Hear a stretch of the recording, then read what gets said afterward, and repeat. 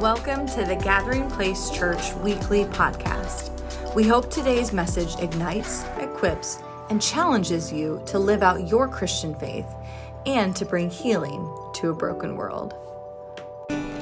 While the Lord is touching some of you this morning, I just want to encourage you as we're looking at these evil, demonic, wicked spirits, where some of you have been oppressed by them, be it Ahab, Jezebel, an unclean and unholy spirit, whatever that. You put the name to the spirit. There's times and seasons and places when we are in battle, when we're in war. And a lot of the times the war might not be out there, but it's in here. Maybe you've since we've talked of Ahab last week, there's tendencies or proclivities that you said, you know what, I need to deal with some of those areas, or I need to work through this relationship in my life. You know, I'm reminded of when Elijah ran into the wilderness for his life. And as he ran and as he walked away in that season from what God had called him to, God doesn't come and puts judgment on Elijah. God doesn't come and says, what are you doing? You've failed me. You have left me. Now there's a price to pay because you ran from me. This is not how your God works. Instead, what God does, the God of Abraham, Isaac, and Jacob, is he comes to Elijah and he meets with him. And he says, before he asks him a question, what are you doing? He says, guess what? You're going to eat. This has been some of your spiritual diet these last few weeks. You're going to eat, you're going to sleep, and you're going to repeat. And you're going to get up again. You're going to eat, you're going to sleep, and you're going to repeat. You're going to tend to your mental health. You're going to tend to your spiritual health. You're going to just go and be reflective and just flush out some things. And in this flushing out process with Elijah, as he was being oppressed by this spirit, God meets with him and restores him. And he says, you've looked for me in the rushing waters. You've looked for me in the fire from heaven. And I'm in those things, but where I need you to get is to the place of where you see me in the gentle breeze, the still small voice of the Holy Spirit. We had a series on having margin in our lives, and for some of you, you've got to get away with the Lord. You've got to get space back. You've got to build time and build a secret place and a quiet place again, like Elijah needed to stand against these spirits. Because we are at war, not in flesh and blood, but we are warring against our own passions. We are warring against our own appetites, our own cravings. Throughout this life, if you're a Christian who thinks just because I'm in Christ doesn't mean I will never fight anything, you are sadly mistaken. Jesus himself says, you will fight till the day he returns or you go to be with him, the lust of your flesh, the lust of your eyes, and pride, the pride of life. And so today you're going to get some tools of how you fight this controlling, domineering spirit that is unleashed in our world, that is unleashed in the church. And if you are not aware, you will be walloped by it. And so today we're going to pray, and then GPC kids, you'll be dismissed. We're so glad you're in here, and it's important as we're going to be doing this on the first Sunday of every month that they get to be a part of what God is doing in here. Give our staff and our teachers a little bit of break, making sure they're in worship and getting healthy, staying healthy in a good system. But we love our kids, and the reason we are doing what we're doing is primarily for them, giving them a place, giving them the opportunities to know Jesus and to walk with Jesus. So let's just pray and position our hearts for what the Lord wants to do, and then through this service, what he's already doing.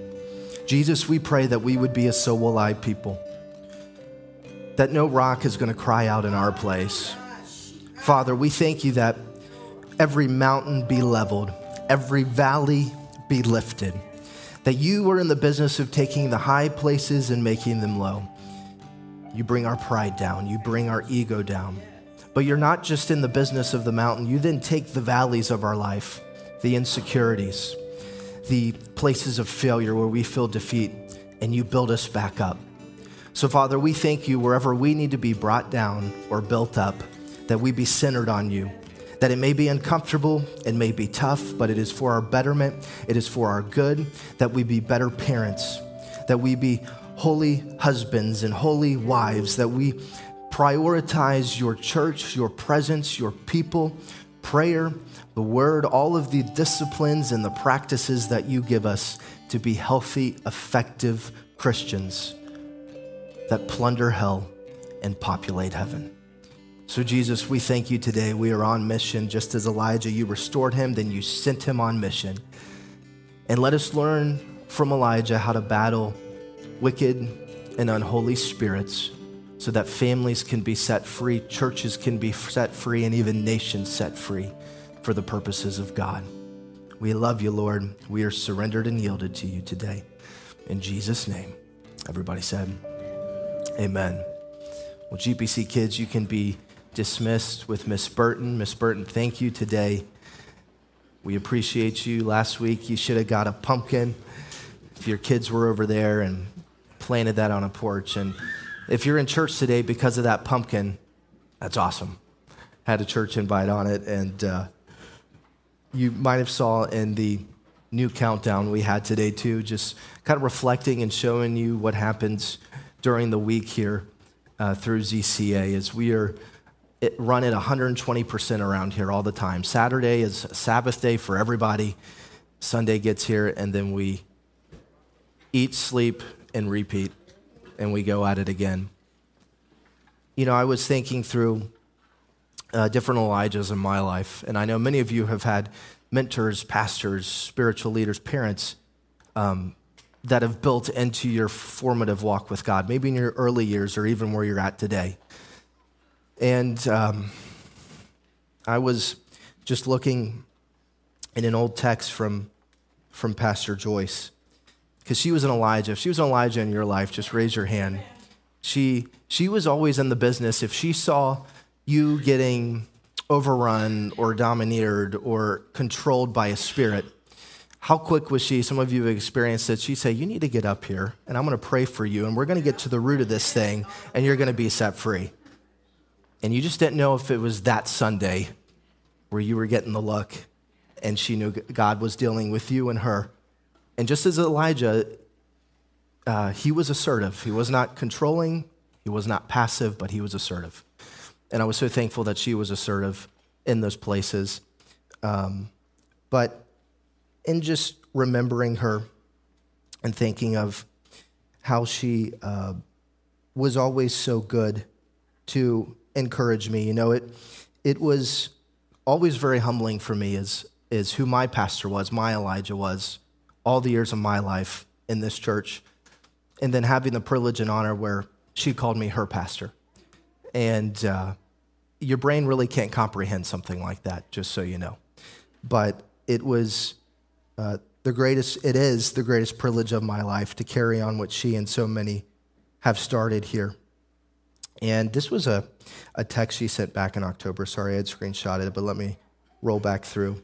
And she was always so good to just send a random burst of encouragement. And I know you're thankful for the people in your life who just out of the blue are thinking of you, and you thank God that they call you or that they text you.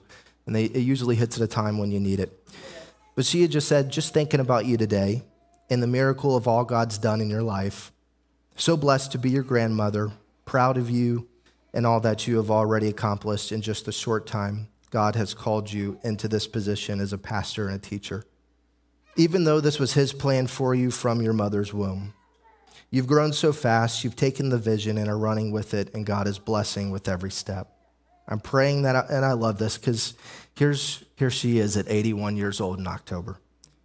I'm still praying that I'll be able to do more in the future if God allows me time.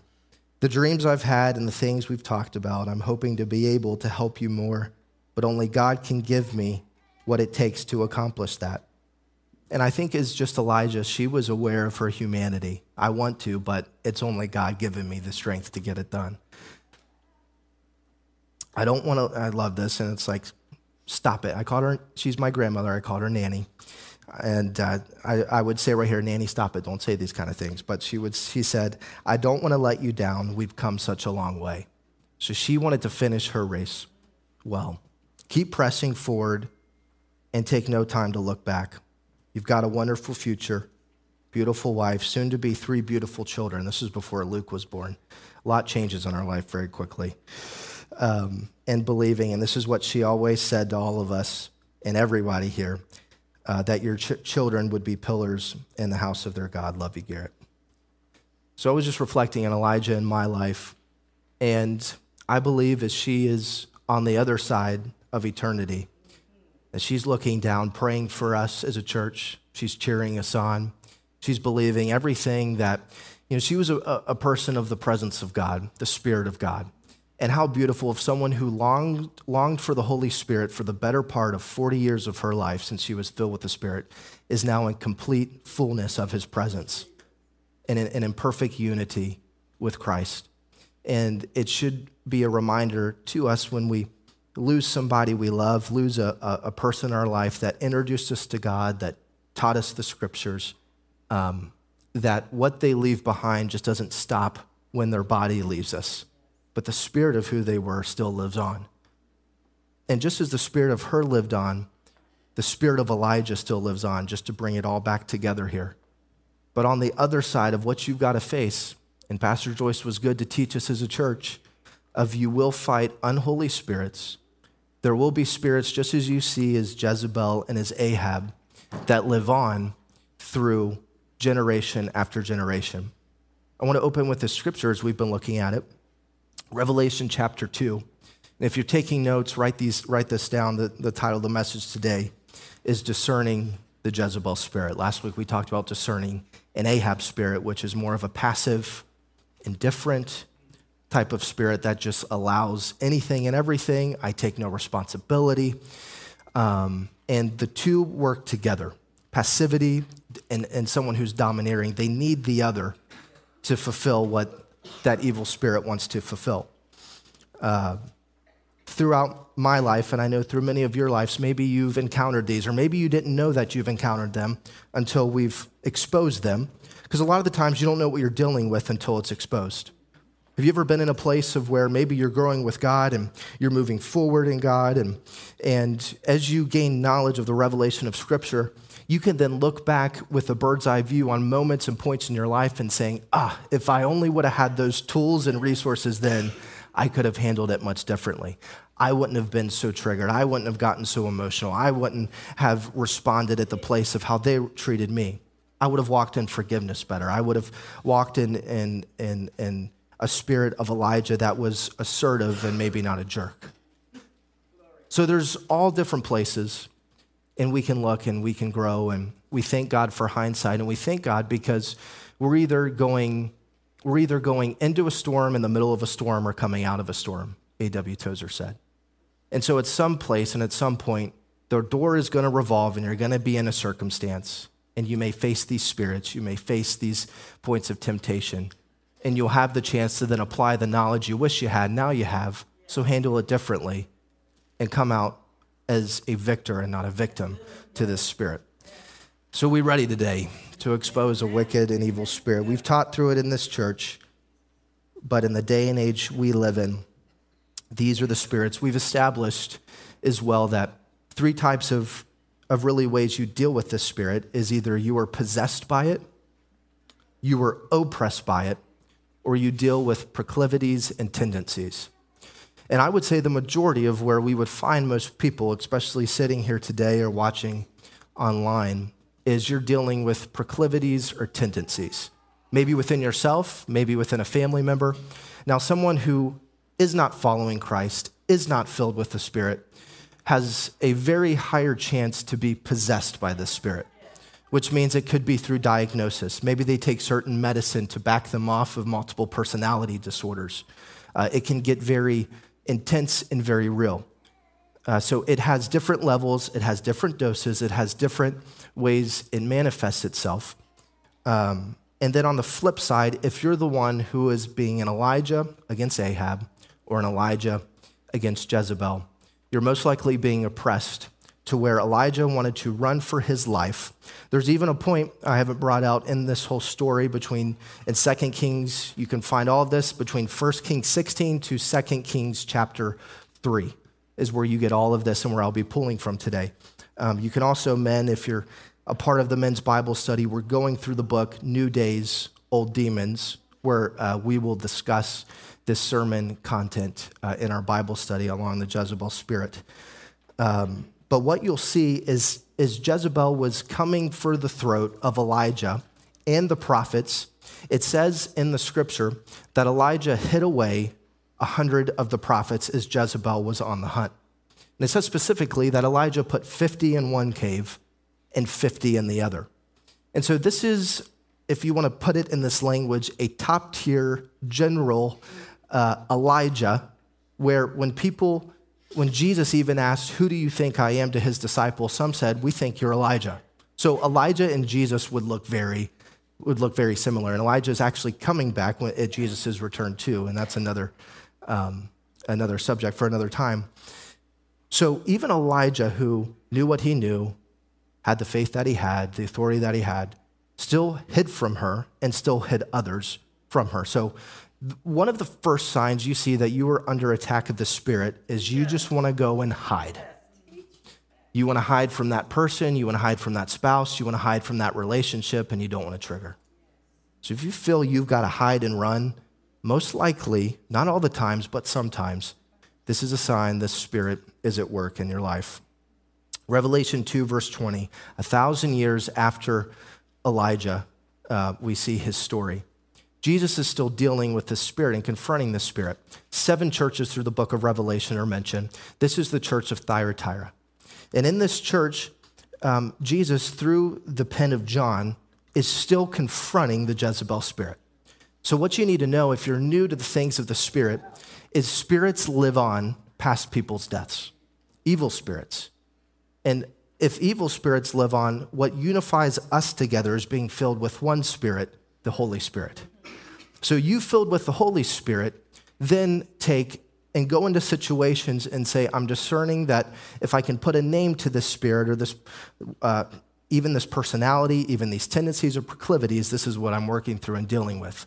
And the way you defeat your enemy isn't just by going in like a bull in a china shop, but it's backing away, strategizing, knowing what fuels it, knowing what triggers it, knowing how it operates, knowing what it does behind closed doors as it does through open doors. This is a way you really gain spiritual momentum and traction to gain victory over evil spirits in your life and in the life of others. So he says this, Jezebel, 3 things of what you'll see through this passage of Scripture. She is domineering, she is seductive, and she is controlling. Seductive, domineering, and controlling would be the MO of Jezebel. So she says this, or the Scripture says this, nevertheless, I have a few things against you because you allow, in other translations, it says you tolerate. Tolerance is always the virtue of what Jezebel wants. If she can just be tolerated, she can gain control. Know this too before we go forward. A Jezebel can be just as much in a man as it can in a woman. It is not gender specific, okay? So as we talk in the biological gender of a woman today, it can be just as much in a man. So just as Ahab can be in a woman, just as much as it is in a man as well. So it says you tolerate, you allow these things. And you tolerate that woman, Jezebel, who calls herself a prophetess. She loves to teach.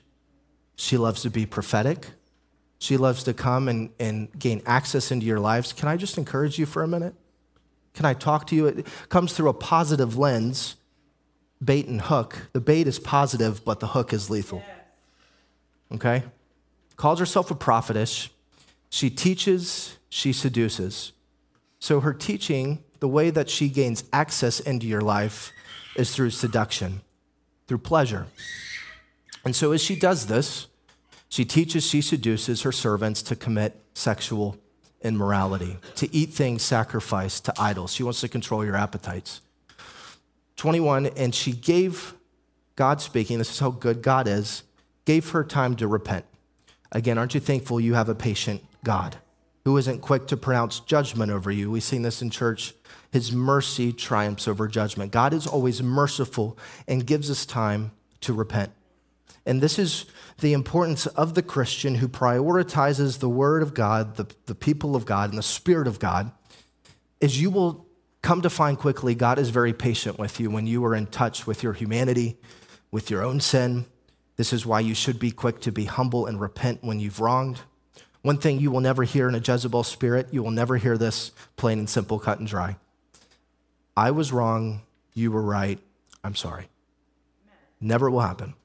So as a Christian, we understand that when we're filled with the Spirit of God, we are not a controlling, domineering person, right? But we are a yielded and surrendered people. So the very opposite of what it means to be filled with the Holy Spirit, to be yielded and surrendered, a Jezebel spirit is on the other end of the spectrum, which is someone who is controlling and is domineering. So she does these things, and how you give access into it is always through tolerance. And we have a culture, we have a world today whose highest virtue is tolerance. You want to see the mess we have today, why no one can unify, why no one takes any ground, but everyone just wants to, can we just tolerate and get to the middle? And this is where every unclean, every bit of confusion comes into play, because it's all about, can we just tolerate one another instead of can we have the truth, have the facts be the place that we unify on, not just I tolerate you and you tolerate me. You have your truth, I have my truth, and we can just get around the campfire, sing kumbaya until Jesus comes back. Okay, that's not the way we're called to live. So as you're taking notes, I want to talk about quickly several things that Jezebels hate, okay? So if you want to trigger, if you want to get under the skin of the spirit to where you begin to see it manifest, where you begin to see it show up in your life, in your circle, in your friends group, it's through these several things. And if you're taking notes, you can write these down. We'll move quickly, but you can go back and you can pray through them. Number one, Jezebels hate authority. Jezebels hate authority. Through Ahab, she sought control. Through Naboth, again, Naboth's vineyard, she sought to murder, in other words, crucify him. And with Elijah, she sought to cancel him. The plague that comes against any healthy, right, biblical authority in the church or in your home, it will always seek to cancel, to crucify, and to control in your life. So if you're always dealing with these three things, cancel, control, and crucify, you're most likely dealing with a spirit that is wanting to undermine and diminish your authority. Jezebel does not submit.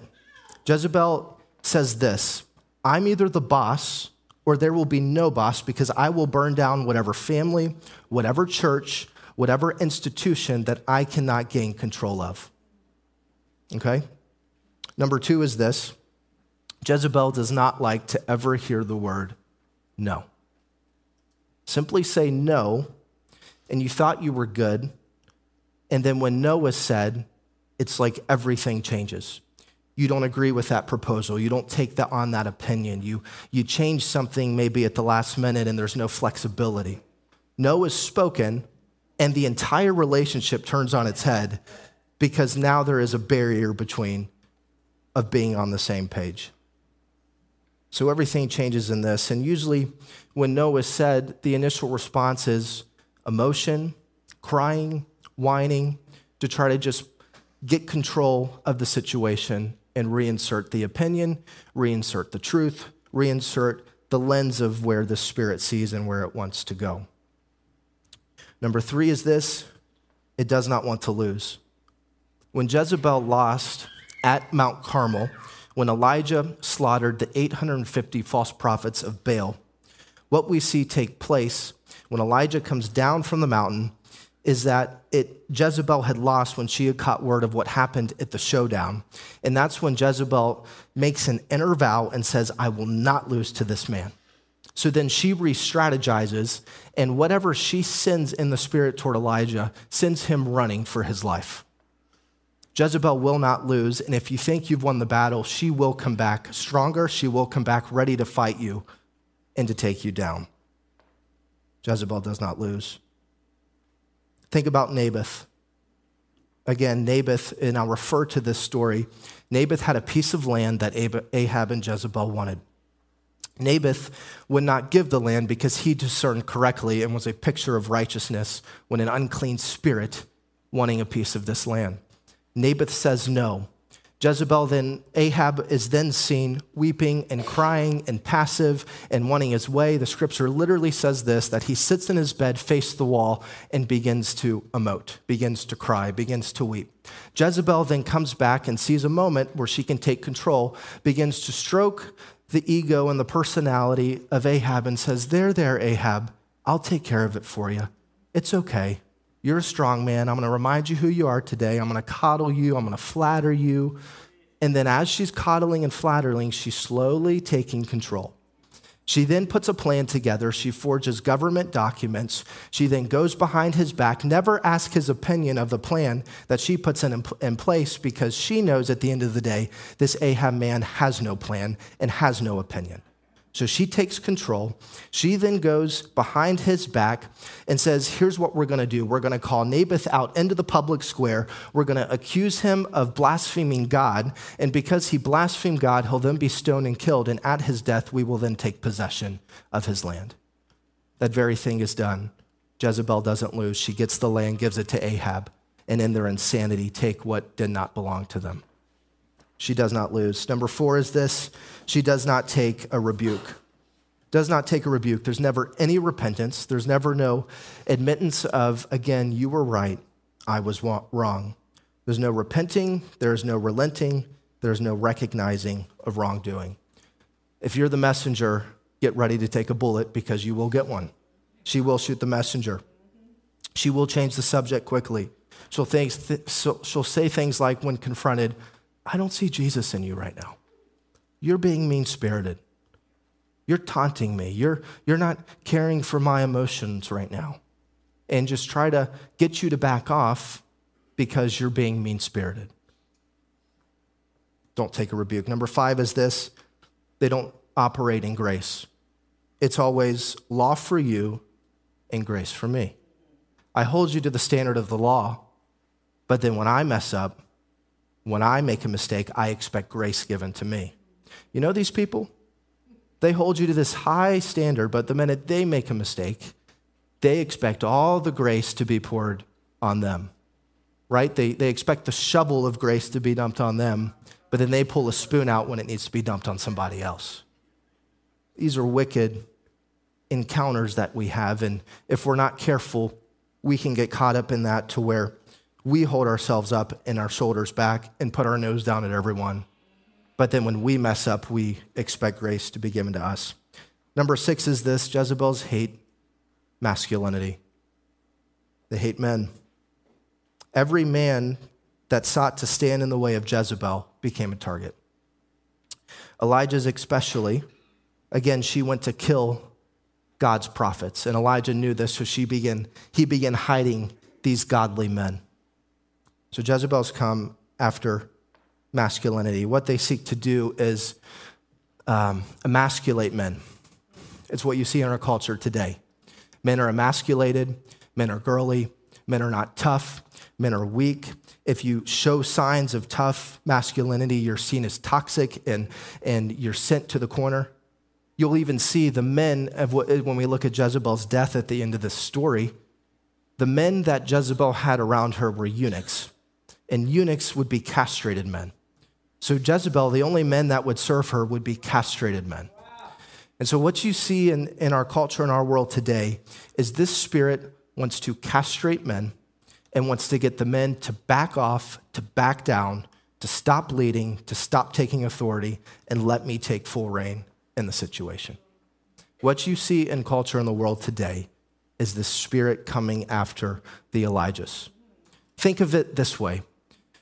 Jezebel had all the problem with Elijah, and as you look at this story, Elijah would be the safest, most godly, most understanding, heard from God, miracles seen by him, yet to Jezebel is the most destructive and obstructive and oppressing type of man that's out there.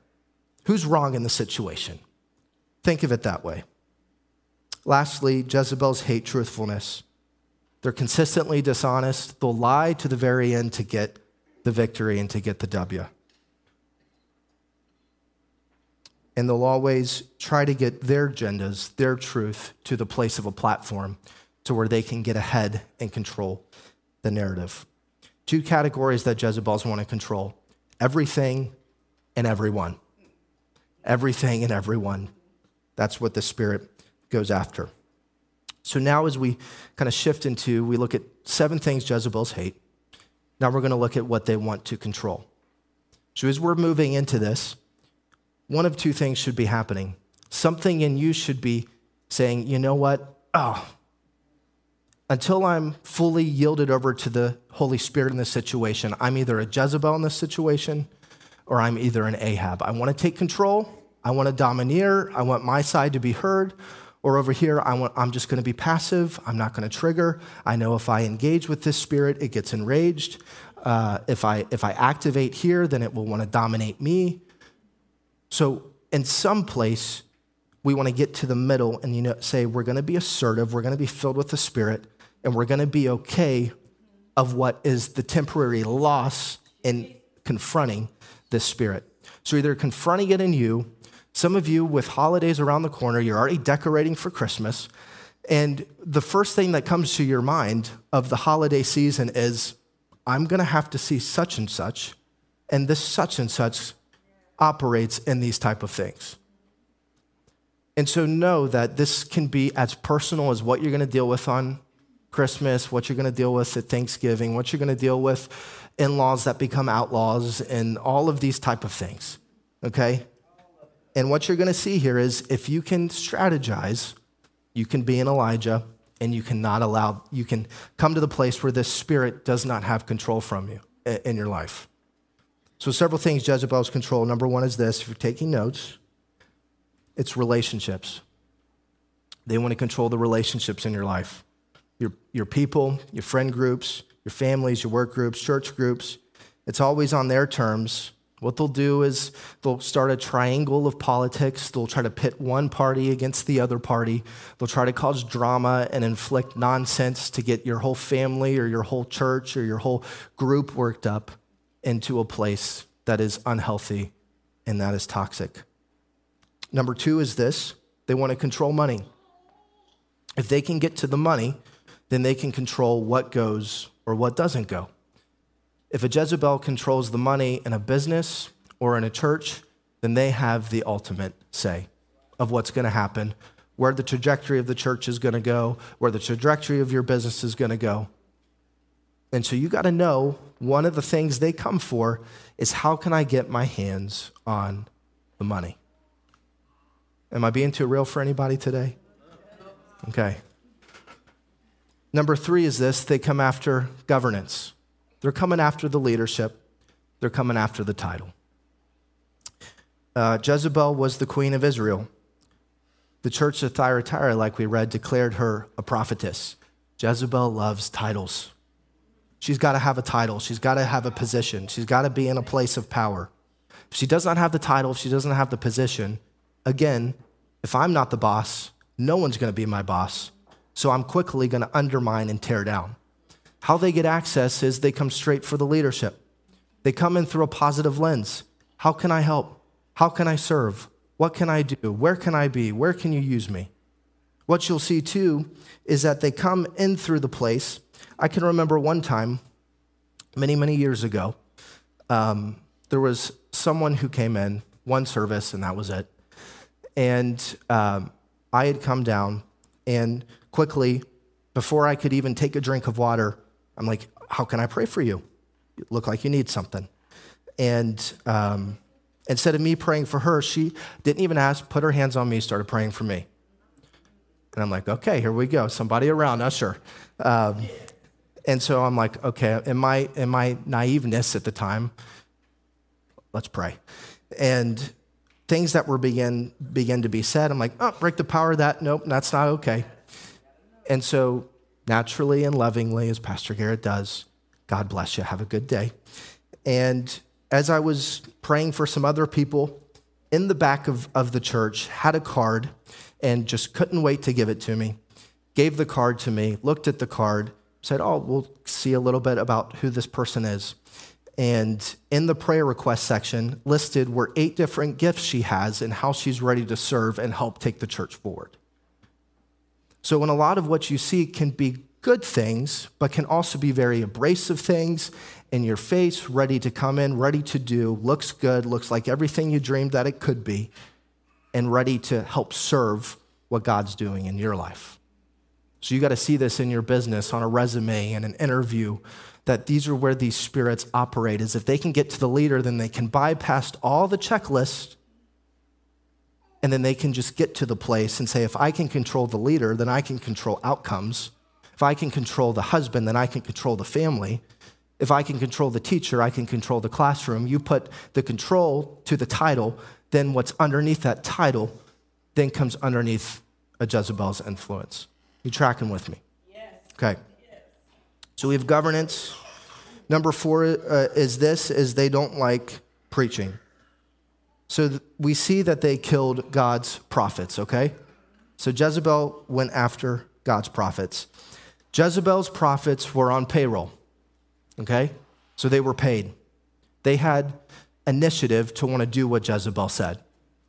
And if you see in the world today, would we all agree that there's a lot of people in mainstream media and places of platform and influence that get paid a lot of money to tell a certain narrative? I think we'd all say yes. So usually the truth never doesn't have a lot of resources, money, and backing. It's usually false narratives to try to get control, get ahead of what the truth is. Just like, and again, I'm not saying I'm for or against certain things here, but if you watch a certain nightly news or what have you, then what's going to happen is you're going to get that agenda, you're going to get that narrative, and that's where you have to discern is, what am I being fed here? What am I being led to by what they want me to see and where they want me to put my intellectual property to? So they don't like preaching, and they want to soften. See, this is what's tough. They don't want to take the preaching out. They want to control the preaching. So what does that mean? They want to make it soft. They want to make it palatable. They want to make it where it doesn't offend anybody. They want to make it in a place that it can just be okay. We can all exist together. This group can come alongside this group, but sin isn't preached. Repentance isn't preached. It's just God's good. He's always good. Everything's good. You're good. I'm good. We're all good. And there's this false narrative that goes out that everything's just good. And when we come to church, it's a self-help message. It's a positive scenario. And we're going to get you to praise Jesus till you feel better, yet never give you any kind of meat and any kind of substance to challenge you, maybe even offend you a little bit, get you to wrestle with some things so that you can really see and experience change. And I'm speaking from a place of, these are the type of things that changed my life, that have matured me, is I don't want the cookie cutter stuff. Give me the real stuff. And if you offend me, but I'm going to wrestle with it. And if it can produce change and growth and maturity, sign me up. Tell me where to sign. I'm in. And this is the kind of church we're going to be. You see, what we're moving into, I'm 100% believing, is that we're going to be able to do everything debt-free. There's not going to be one loan. There's not going to be one lien of what we build. Because when there's a loan and when there's a lien, somebody has control. And I'm standing in the gap and believing that there's not going to be anyone who has control, no government agency, no bank, no lender, that we're going to do it in cash, God's way, and see God do a miracle in what he's building. Because the days are growing dark and the days are growing evil, that if you are controlled and at the expense of when you speak the truth, you offend an elder board, you offend Brother Big Bucks, you offend this person or that person, then they're going to come alongside of you and say, I don't really like how you're preaching. So then a war starts between you and that institution, you and that person, you and that lender. You've seen all through the years. And again, I'm just telling you how I feel today. Is that okay? What you're going to see is days go on, tax-exempt status will be pulled from churches. It's inevitable. Absolutely inevitable. And when tax-exempt status gets pulled from churches, churches have to pay property tax. Churches have to do all these things. It's going to create such an expense gap to where those that have liens and are holders on these things then gain instant control over the church. And so what we're building, we're thinking future fit that that's not going to be an option in this ministry and not going to be an option in this church. And I pray that you appreciate a pastor who will say these things, because most churches will never publicly say these things. But this is where we're going, and this is where we're heading. And what I'm saying and telling you is we are not playing games here. And with these spirits, you cannot tolerate them, and you cannot play games with them, because they will toy you and come after you until you submit and you take the knee and you shut up and you put up for it. I think I need a drink of water after that. We're okay, though. As we're moving on, aren't you thankful you got an extra hour of sleep? You probably needed one for this message.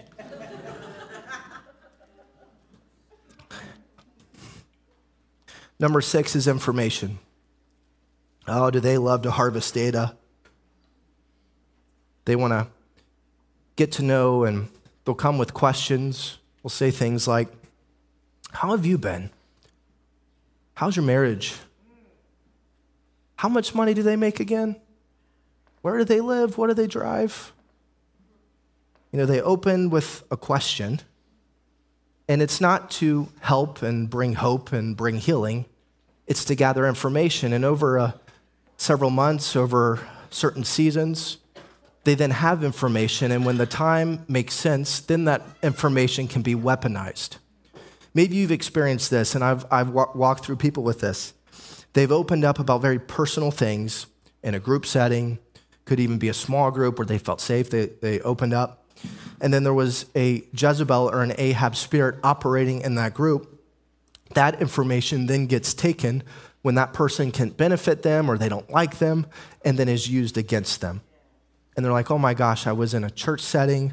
I thought this person actually cared. And then now it's weaponized against me of something from my past. These are the reality of how this and where this spirit operates. So they're always after information. They're always collecting information. This is what the spirit does. Number 7 is they want access to the leadership in your life. Again, she's a queen. She controls Ahab. She wants to get as close to the top as possible. Number 8 is conversation. Jezebel is going to do most of the talking. You're lucky to get the last word in. And if you do get the last word in, they're still going to find a way to get the last word in. So the conversation is controlled. The narrative is controlled. And it's most words that are being said are her words. They'll dominate and they will drive the conversation. And if you disagree with them, you'll have hell to pay. It's not healthy conversation. It's conversation about what they want, how they want it, and are going to get as many people to get in alignment of thinking as they do. Number 9 is this. They want to control platforms. They want to control prophets. They want to control, like you saw there, they killed the prophets, want to control the prophets. She tried to steal Elijah's platform and wanted to put a public spectacle and a public showdown on Mount Carmel so that everyone would see, I have the better platform. My platform is what brings success. What I do brings understanding. What I do is what everybody wants. But again, Elijah stood, and that wicked spirit caused all of the people who jumped and danced and sang. There's the one scripture where it says they began cutting themselves, stabbing themselves, because evil spirits will always make you do evil things. And it won't always be to point the knife on somebody else, but to point the knife on yourself. Because at the end of the day, you're the one who gets had. So they want to get the platforms. They want to get the narrative, number 10. Again, Jezebel said that Naboth cursed God. Got ahead of it. Naboth couldn't even defend himself, and before you know it, was being stoned and killed, and his inheritance was being taken from him. And I know it's this. The narrative isn't positive. It's always negative. It's always concerning. Now, I'm really concerned about them. It seems like they're really struggling with this, or they're really working through this. And then it gets you thinking about that person in a certain light and a certain way. It never just comes out and openly says it, but it's always in a way that is twisted, that is deceitful, and that is negative. Secondly, it's this. Jezebel wants to control the mob. wants to get the numbers. It's always large numbers you hear, the 850 prophets of Baal. It's always the numbers and the crowds of where if the crowd believes it, then we'll bully people into believing this narrative as well. And again, I always go back to Noah was right in the scriptures, and everybody else was wrong. Noah and his small family were the ones that were saved, that built the ark, were ridiculed, were persecuted. Noah was right. Everybody else was wrong. Truth always, if you really want the truth, it's going to look and it's going to be it's going to be uncomfortable. It's going to make you wrestle with it, and it's going to look like, is that just, at times, is that a conspiracy theory? Is it this, that, and the other? That's why, as a Christian, you can't go by your feelings. You actually have to go study something. You have to put the work in. You've got to put the time in. And when we have churches filled with consumer Christians of just give me what I want, make me feel better, give me a self-help message, then you're never going to come to the knowledge of the truth. You're just going to be, and again, as Jezebel called herself, I am a prophetess, she had to be the one who had the voice, and everyone was addicted to her encouragement, to her words, and I don't know how I can make it without the prophetess giving me the word. There's false prophets, there's false teachings. And again, I'm not mad at or coming at any one person. I'm coming at the spirit that wants to get into churches, get into institutions, get into places, and cause deception. Time. They want to control time. They're going to be late. They're going to reschedule. It's always going to be on their calendar. It's going to be in an environment and in an atmosphere that's suitable to them. They're going to control the time, the meeting place. All of these things go together. Decisions. They want to be the ones to make every and any decision. The way you know the Spirit comes into your life is that you don't even invite it. It just barges right in and starts saying, here's what we're going to do. Here's what we're doing. It's like, whoa, did anybody ask your opinion? Right? And so they just barge right in, start making their demands, putting what they want in front, and again, trying to take control of the narrative. Environments. They want to control environments. We're picking this, we're doing that. Here's the plan, you stick to it. They're always ahead and thinking ahead so that you don't even have time to think. It's just, okay, that makes sense, let's do it. Number 16, they're after leaders. Again, it's the shortcut to power and control. If you're a leader in your business, a leader in your management position, a leader in whatever God's gifted you with and what you're doing, that's where that spirit is always headed and coming for. Number 17, they're after family. This is important, and I want to close with this. Is they're after family. What's wild about this whole Jezebel story is in 2 Kings 11, Jezebel has a daughter. And this daughter is more controlling than she is. This is a generational curse passed down. So this daughter of Jezebel is more controlling. And she has a son, and she controls the son. Well, the son dies. And after the son dies, she then goes and kills all relatives so that she can remain in power. That the way the structure was that a living male would take the throne or take the place of power. So when the son dies in battle, she then kills all living relatives so that she can rule and reign. And in the first time up to that point, it's the first time a female rules and reigns for 6 years over Israel because of this. You get into the story that's pretty neat. There was a grandmother on the other side of the family who actually hid a young boy by the name of Joash and made a hiding place so that after those 6 years, when he was 7 years old and could come, that grandmother trained him, that grandmother taught him, and then Joash brings him out on the scene. That woman is killed, and then Joash takes the throne at 7 years old. So what you need to know, even in a generation, and this is the heartbeat behind ZCA, is that it's not a place to hide your children in one sense. We're just going to hide them away. And as they're hid away, they know nothing. They can't have apologetics. They don't know how to go into the world, defend the faith, or start businesses, take positions, and do all these things. That's why we say they're world changers. But there always has to be a season and a place where you hide your children. Because Jezebel is always after the next generation. And she wants to get your lineage. She wants to get your legacy. She wants to get your family. She wants to be the one in control, even after she's dead. So what you've got to understand is be like the grandmother who hid Joash, that she used strategy. She couldn't maybe take over the spirit, but she prayed and said, Holy Spirit, give me the strategy I need. So she's always after family. As we're closing, she's also after gifts. Gains control. I'm going to give this gift, and when you accept it, it looks like there's no strings attached. But you better believe there's strings, heavy, thick, braided strings that are attached to that gift. Oh, I'll give you the down payment to the house, but here's where you're going to live. Oh, you want to go to school? Yeah, I'll fund your tuition, but you're going to this university, you're going to live in this dorm, and here's who your professors are going to be. There's always control attached to the gifts, and then when Jezebel is ready to collect, she'll say, hey, remember that gift I gave you? Well, I'm calling due on it. So this is where, again, we've got to be Elijahs, and this is what we're going to get into next week of how do we be Elijahs and stand against these Jezebel, these wicked, these Ahab spirits. That we don't want to fall prey to them and be ignorant of their devices and fall to the deception. Always after the image, number 19. This is amazing.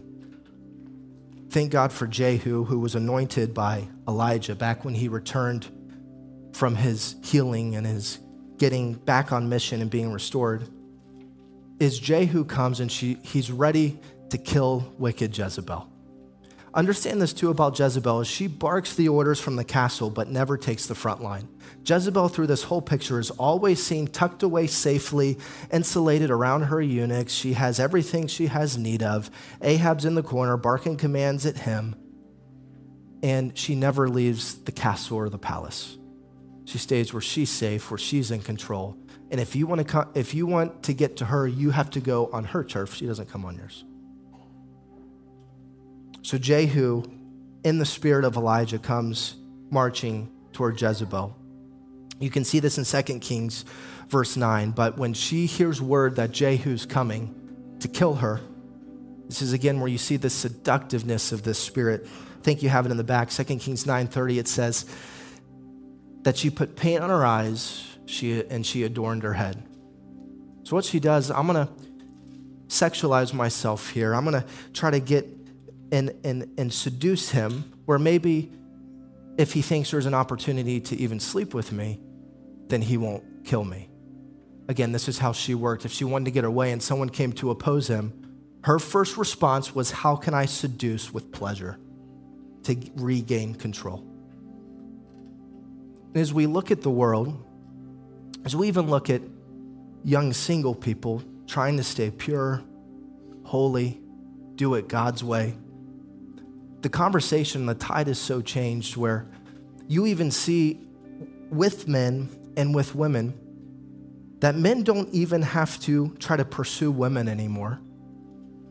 But you see this whole new generation of women extremely aggressive. They're doing all the pursuing.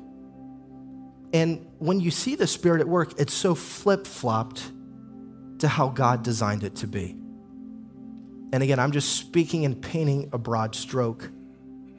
But this is what we've got to be careful of. And what I want to speak to as well is a way a Jezebel usually becomes a Jezebel is through a traumatic event, is through pain, is through hurt, where maybe they were abused at one point in their life and they made an inner vow and said, never again will I be out of control. So I now will go into every situation, into every marriage, into every relationship, into every workplace, and I will be in control because I will never experience that again. And let me go deep here for a minute. In that, you empathize. in that, you even tolerate, if you're married to this person, if you work with this person, if it's a mother-in-law, you name it, if there's a close relationship, what you do is you empathize around that. But if you're not careful, that empathy can turn into tolerating it. So now, because you know the pain in the story, you're tolerating it. And here at the end of the day, tolerance never heals that person. It just allows them to continue on in dysfunction. And this is where Elijah does. When the false prophets were destroyed on Mount Carmel, and all the people saw that, they stood with their jaw open and stood amazed at what just happened. Elijah doesn't pick the stones up and begins slaughtering all the people. He goes after their leaders, but he pulls the people close and say, I'm going to restore you now and remind you who your God is. So as Elijah's, we've got to remind the people in the dysfunction in our life and say, we're going to stand in the gap and we're going to hold the line because we love you. We don't want to hurt you. I know your feelings may be hurt right now, but I care more about your soul than about how your feelings feel. And this is the place that I am moving into and want to be strong in as your pastor, is I may hurt your feelings, but I care about your soul. I care about your eternity, because life is short and eternity is very real. And heaven doesn't start the day you leave your body. It starts the day you say yes to Jesus and then choose to live for Jesus every day of your life. So don't be seduced by the image. She wants to take your energy. She wants to take your energy. It took Elijah 40 days to recover after feeling distraught from Jezebel. 40 days. You know, what you need to know about demons, this is why you've got to have a spiritual warfare prayer life, is demons don't get sickness, they don't get cold and flu, they don't take a day off, they don't rest. They're constantly pounding and protruding and knocking at your door. And it's usually when you've overburned yourself, you've burned yourself out, you're burnt out. And this is why, again, in our series on sacred rhythms, you've got to have an inner life. You've got to have a prayer life. You've got to have margin in your life. You've got to have rest and Sabbath. You're not meant to always push your limits, but to set limits to protect yourself and protect those around that you love.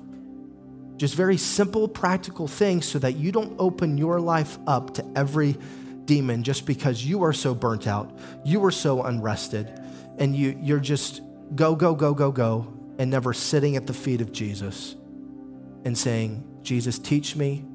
I don't have anything to bring. I just bring myself. And I'm telling you, the church that will sit at the feet of Jesus and get close to the Anointed One will be the one that anointing flows out of your life, will be the one that real authority flows out of your life, real power flows out of your life. And it's not to say, look at me, it's to say, I am a humble servant like Elijah, that I want the people that come into my life, my children, my wife, my church, my friends, my family, to be blessed by me, not tormented by me. Last but not least, when Jezebel comes, she will always demand you trade your freedom for sexual pleasure in general. Let me talk to the men for a moment.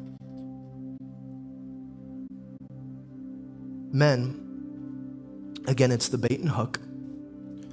We'll always come through the angle. We'll put the bait on the hook. We'll make it look like more power, even more freedom, more pleasure.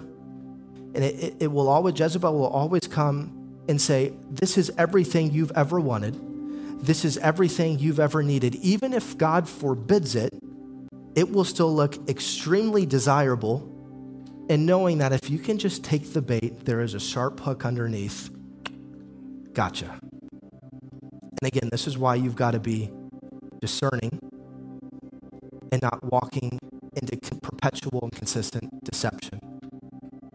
This is where when you have tendencies or proclivities, that you've got to set the boundaries long before you go into the fight, or you'll get swallowed up. And there's been so many churches in the last 3 years, so many pastors, you've seen the headlines, you've heard the news, businesses What takes them down? Power, sex, and money. Don't be the statistic. Don't be the person that is so burnt out, so dried out, that it's one of the enemy's oldest trick books to get you to lay down and to take what the Spirit wants to put in your life. If you'd stand, I want to pray for you as we close today. It's not a good message unless you say I'm closing 4 times, so we did it.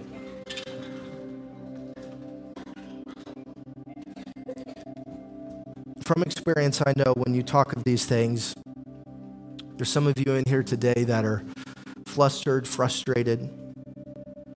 The Spirit could very well be in your marriage, could be in your family. You've tried to fight it. You've tried to work through it. You've counseled it. You've brought it to therapy. You've done everything and anything you know to do, but you don't know how to get to the place of victory.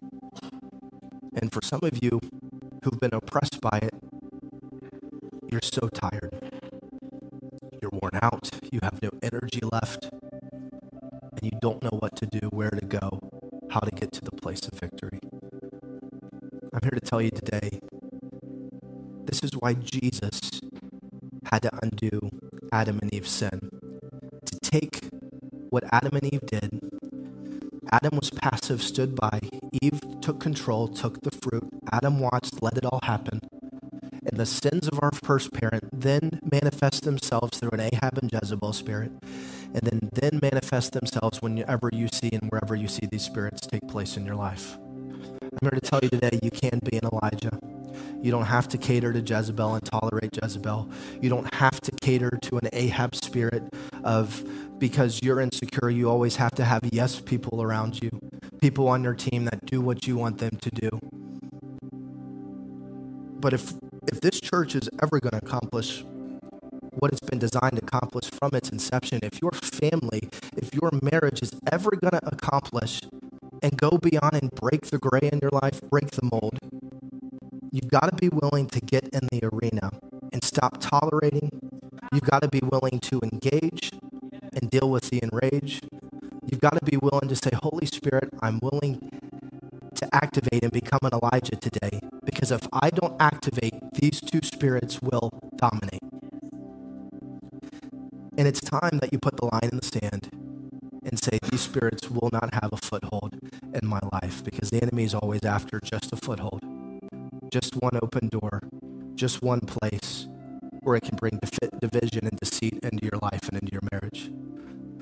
As you go before the Lord, as we prepare our hearts to take communion today, and we just ask the Lord for deliverance. You know, in the Greek, where we see the sexual perversion side in Revelation chapter 2, the Greek will actually refer to it where we get pornography. The Greek is porneia. The spirit will always get a gateway through pornography. And if you want to see where this spirit makes billions of dollars, an industry that has its chokehold on a generation, it's through that very thing. And as you begin to confront this spirit, maybe even in some of your children and the people in your life, people that struggle in this place, it is not off limits to any of these things. Any kind of sexual perversion, this spirit is running amok and it runs rampant. So what I'm telling you today is, as we take communion, let's stop trading our freedom in Christ for more bondage. Stop giving your freedom for more control. Stop giving your freedom for a dopamine hit. Stop giving your freedom just because I had a tough day, or whatever the excuse is, or however you justify, or you take the bait of pleasure and you sell off a part of your life because you don't have the resources or tools. And hear my pastor's heart today. I love you. I care about you. And as we take of the body and blood of Jesus, I want you to think, when Jehu approached, he was not seduced. And what he does is he yells up to the tower that she's sitting in. And he asks who's up there. You can go and you can read it. And several of the eunuchs say, oh yeah, we're up here and we're not for her. So you know what he says? Throw her down. So the eunuchs, her own posse, her own team, actually take Jezebel and throw her out of her palace, and she cracks her skull on the ground below her. And it says some of the blood that splattered from her fall, if I can be graphic because the scripture is, it says it began to splatter on some of the cattle and some of the horses that were around. And that foretold, Elijah said, here's what's going to happen if you don't repent from the very beginning. Here's going to be Ahab's death, and here's going to be Jezebel's death. That didn't shake them. That didn't cause them to repent. They still barreled headstrong in to what they wanted. And they both had a violent, vicious death. And the blood of Jezebel, here's what's crazy. Even Jehu knew the ritual and the right that, oh, they're a king and a princess of Israel. They deserve a proper burial. Well, when the men went down to retrieve her body, the scripture says all that was left, because the dogs had eaten her body, all that was left was a skull and some bones. I'm telling you, this spirit will destroy you. Do not tolerate it. Elijah comes onto the scene then, and we need Elijah to come onto the scene now and say, stop messing with unholiness, stop messing with perversion, stop taking the bait of pleasure. God will not be mocked. He loves you, and he will be patient with you, just as he was with Jezebel to repent. But if you can go before the Lord now and say, I repent of my sin. Repentance is not a one-time thing. It is every day of your life. You bring your sin before, and you say, I need to be healed. Heal my emotions, heal my mind, heal my marriage. Holy Spirit, we ask right now as we hold your body and your blood that I can tell you has a greater word and has a greater bond and has a greater power and a greater gospel than any message of Jezebel and Ahab. And as we take your body and your blood, it always speaks a better word. So today, as we focus in at the seat, sum, and summit, which is the body and blood of Christ, he says to do this in remembrance of me, because if we don't remember him, we go toward the lowest version of ourselves, which is we're going to be controlling or we're going to be passive. So we break the body, we lift the body, and we say it stands higher than any evil, unclean spirit. And we thank you for this body. We thank you for its power. We thank you that it conquered hell, death, and the grave for us. That you so loved the world that you gave us Jesus. And in the person of Jesus, we find every clean, pure, holy, redemptive work that we need for our lives. So we turn to Jesus. And if you're here today and you are backslidden, you are broken, and you are hurt, you are in a good place. And I want you to make that commitment and make that vow with Jesus. If you're feeling, I need deliverance, I need healing, I need the tools to be set free. If you would just take this moment and get real with God and say, I want to follow Jesus, I want to be with Jesus, I want to walk with Jesus, forgive me of my sin. Change me, Holy Spirit, fill me with the power of Jesus, which is in his Spirit, the Holy Spirit. I'm telling you, don't have to walk out of here enslaved and damaged and broken, but your redemptive story can begin. Would you just whisper that to Jesus today? Say, Jesus, make me clean, make me new. I receive your body and your blood today. Thanks for tuning in to this week's podcast. We pray it encouraged, uplifted, and challenged you to become more like Christ. We would love to hear from you. You can email your prayer requests to prayer@gpcky.com. Loving our podcast? Take a moment and like and subscribe on our YouTube channel to stay up to date with all of our new content. Thanks for listening.